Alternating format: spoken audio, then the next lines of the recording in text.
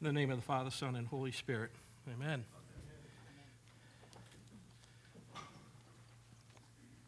Well, good morning, everyone. This weekend, we celebrate Memorial Day, and in the church here, Trinity Sunday. Now, when Father Andrew had asked me a few weeks ago if I wanted to preach on May 30th, I said sure. But before I realized it was Trinity Sunday. So by that time, I realized it was too late to back out. The good news for you is I'm going to follow the advice of my homiletics professor, who told me if you try to explain the Trinity for more than 30 seconds, you are bound to venture into heresy. So I'm going to let the Athanasius Creed, which we will recite shortly, be your sermon on the Trinity this year. The bad news is that's not the end of the sermon. So the other day, I came across a story about Socrates and a young man. One day, a young man came to Socrates and said to him, he came to him searching for knowledge, and Socrates took him down to the river. They waded in. He then grabbed the man and held him under the water. The young man began to struggle and flailed about. When his resistance was just about gone, Socrates pulled him up out of the water and dragged him back to the shore. He asked the young man, "When I was holding you under the water, what was the one thing you wanted more than anything else in the world?" The young man said, "Air." So Socrates replied, "When you desire knowledge as much as you desire air, you will not have to search for it." And when it comes to our salvation, are we not totally helpless by ourselves? We are a lot like the young man being held under the water. We struggle and flail about trying to get our salvation, but we seek understanding. And was this not what Nicodemus was doing today in the gospel reading? He was seeking Jesus to try to seek understanding. Now, we don't know a lot about Nicodemus, other than he was a Pharisee, he was a ruler of the Jews, a scholar, and also a member of the Sanhedrin. And because he's only mentioned in John's gospel. We know he was also a teacher because Jesus asked him in verse 10, "Are you the teacher of Israel, yet you do not understand these things?" And being a Pharisee, he was most likely well-versed when it came to law, scripture, and Jewish traditions. And he was also probably a rather important or prestigious person in Jerusalem at the time. But even with all the scholarly knowledge, he knew there was something special about Jesus. He was searching for answers about his salvation in the kingdom of God. Nicodemus had plenty of human knowledge, but what he was searching for was different. It was divine or spiritual knowledge he was seeking out. He could have easily dismissed Jesus like most of his fellow Pharisees did, but instead he sought out knowledge from Jesus. He had seen some of the works of Jesus and knew Jesus was a teacher a teacher sent from God, as he says in verse 2, when he says, "Rabbi, we know that you are a teacher from God, for no one can do these signs that you do unless God is with him." And he could have easily tried to teach or lecture Jesus, but instead he humbled himself before Jesus and wanted to learn from him. And he was not too proud or stubborn to seek Jesus out and seek knowledge from him. And this is perhaps the first lesson we can learn from Nicodemus, is to spend time with Jesus. For us to have true understanding, we must seek Jesus out. More importantly, we must seek him in humility. So often we come to Jesus wanting him to make sense of our world on our terms. Instead, we need to put aside our pride, stubbornness, or anger, hate, or arrogance, shame, or whatever else it is that you carry with you, and seek out understanding according to Jesus' word. And when we seek out Jesus and put aside our human knowledge and seek out the divine knowledge, and as we seek out Jesus with a humble heart, he will give us understanding and peace that surpasses human understanding. And as we take time each day and sit with Jesus and listen to what Jesus has for us, soaking in his word, and not seeking to tell him how we want things to be.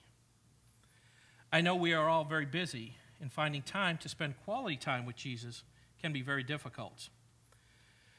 But if we look back at the passage, we see that Nicodemus went to Jesus at night.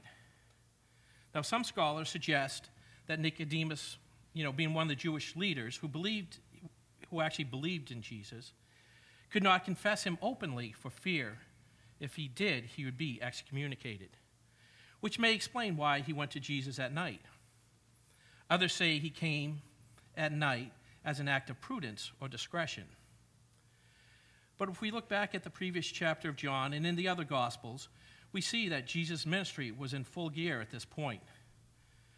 And just back in the previous chapter, John, there was a wedding of Cana and the cleansing of the temple when he chased the money changers and people selling the doves and all sorts of things out of the temple. You see, Jesus was engaged all day in public work. He was surrounded by crowds of people, and Nicodemus would not interrupt him then, nor expect his attention then. But he observed Christ's hour and waited on him when he was at leisure. He waited until the crowds had dispersed so that he could have some one-on-one time with Jesus. And at night, his conversation with Jesus would be more free and less liable for disturbance since there were no crowds or other activities going on. But it was also a time when they were both free from distractions of the day. And this is the second lesson we can learn from Nicodemus. When we spend time praying or reading his word, we should find time when we are free from distractions. Again, this is very difficult for all of us. I remember when my girls were young, it was hard to find time to spend with each one of them free from distractions. If the girls were not at school, they were busy with after-school activities or play dates with friends, and of course, there was my own work schedule. And as a family, we had to schedule or set aside time each week for family time. And when we would spend time together, it got harder and harder as the group got older, but we always found it important to carve out that specific family time. We had to be deliberate and set time aside. That time was blocked out in the calendar, and nothing else could be scheduled for that time. We can apply the same strategy to our time with Jesus, where we need to be deliberate with our schedules and find time to go to Jesus without distractions or without interruptions. We can schedule time with Jesus, and then we need to turn off the computer, the TV, and the cell phones so we can have that undisturbed time to sit and seek out Jesus. Now, it may be hard to adjust to the quiet at first. You may even fall asleep. I admit I have at times. But if you do, it's okay, because we're in good company.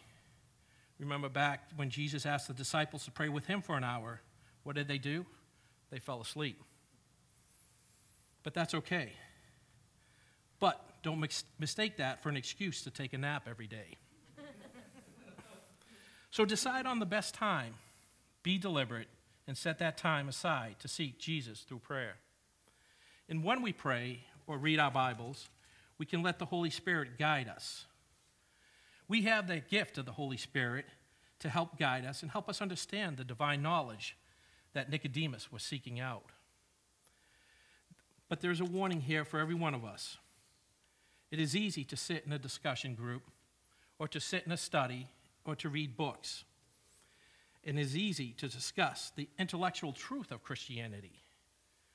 But the essential thing is to experience the power of Christ. There's nothing more transformational than seeing the power of the Holy Spirit working in us and others.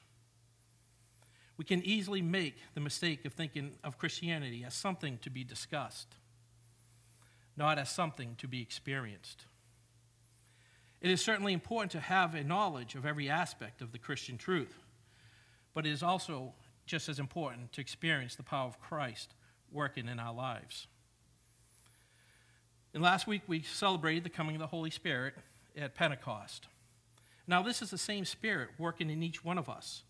And the Spirit, it's on the move. And it is, as one author described, a fresh spring breeze. But when you open the window and let the breeze in, it can be very inconvenient. especially for the Nicodemuses of the world, who suppose they have got all things tidied up, labeled, and into neat little piles in their minds. Now, let's face it, we're all similar to Nicodemus in that respect. We want things tidied in our lives and in our minds. But when we truly listen to Jesus, Jesus' answers can be inconvenient and will require much of us. We all tend to keep our lives sorted into neat little buckets, one for work, one for church, maybe one for friends, and so on. We have things organized, or maybe for some of us, it's just organized chaos. But we tend to plan things out and work hard to keep those plans on track. Then the Holy Spirit comes rushing in, and sometimes our neat little buckets get tossed about, and our plans all change. You see, Chrissy and I had our plans, and they were nice and tidy, and I sensed that God was calling me to something more. We had a vague idea what that was. So we put together a plan and timing for this plan to take place. We spent a lot of time in prayer, and we decided that in about 2 or 3 years, I would step away from my secular job and focus my time on ministry. We tucked away our plans, we continued to pray, and listen for more direction from the Lord. Well, recently the Lord basically turned our neat, tidy plan upside down. We felt like he said, that's a great plan, but you are going to do it on my timing now. Just a few days later, I got an email from work offering me early retirement. I could stay if I wanted to and keep my job and keep our neat and tidy timing, or I can embrace the Lord's timing and step away. Chrissy and I spent much time in prayer, and we both truly believe this is God's timing. This timing did not fit into our perfect, neat, and tidy plan, but it is exciting to think that Jesus' answers are always better than what we could plan on our own. So we're excited that I will be stepping away from my secular job at the end of June and focusing full-time on ministry. And there is great peace in knowing that God is at work and the Holy Spirit is on the move. So we can learn a lot from Nicodemus' approach to Jesus and apply this to our own prayer life. He approached Jesus in humility, not seeking to give Jesus a list of what he knew or wanted, but instead he allowed Jesus to speak.